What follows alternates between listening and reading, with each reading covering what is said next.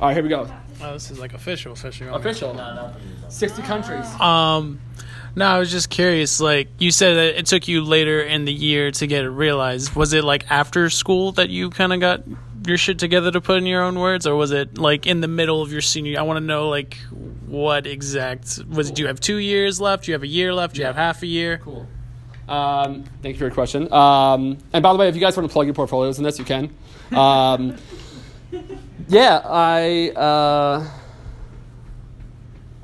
started towards like the very end of my senior year. I think Bonnie could attest to this. I kind of started to change my tune a little bit. Talking to the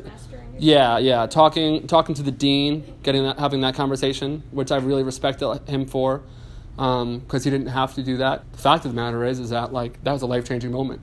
I probably owe him, a chocolate bar or something like that. Hershey. Yeah, there you go, Ron Brand. I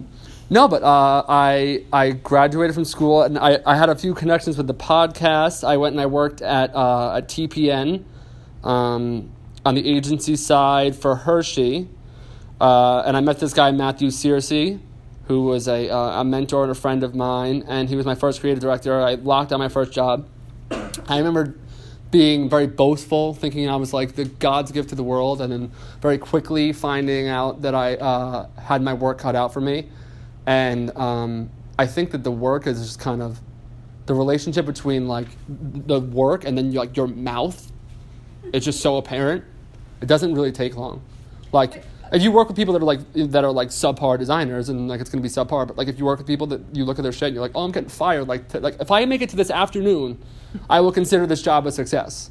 That just happens again and again and again and again, and eventually, straight up, you just get tired of drowning. You get tired of drowning. He also had some decent pieces for like an entry level. He had some decent. I mean, they could have been more developed. Yeah. But he did have some decent pieces in his portfolio, so that must have helped. Yeah, it helps a little bit. No, it's true, and I think that there's a tricky distinction when you're doing this stuff. Is like getting in the door is one thing, surviving when you're there is another thing. Yeah. Like I'm good enough to get a job at the time when I worked there. I was good enough to get a job at BuzzFeed. I had no business being there whatsoever. You know what I'm saying? Like good enough portfolio to be able to bullshit my way through a 35-minute interview. Not enough technical skills in order to survive when I got there. I think now it would be different. I think time has passed, and you kind of just get these wake-up calls.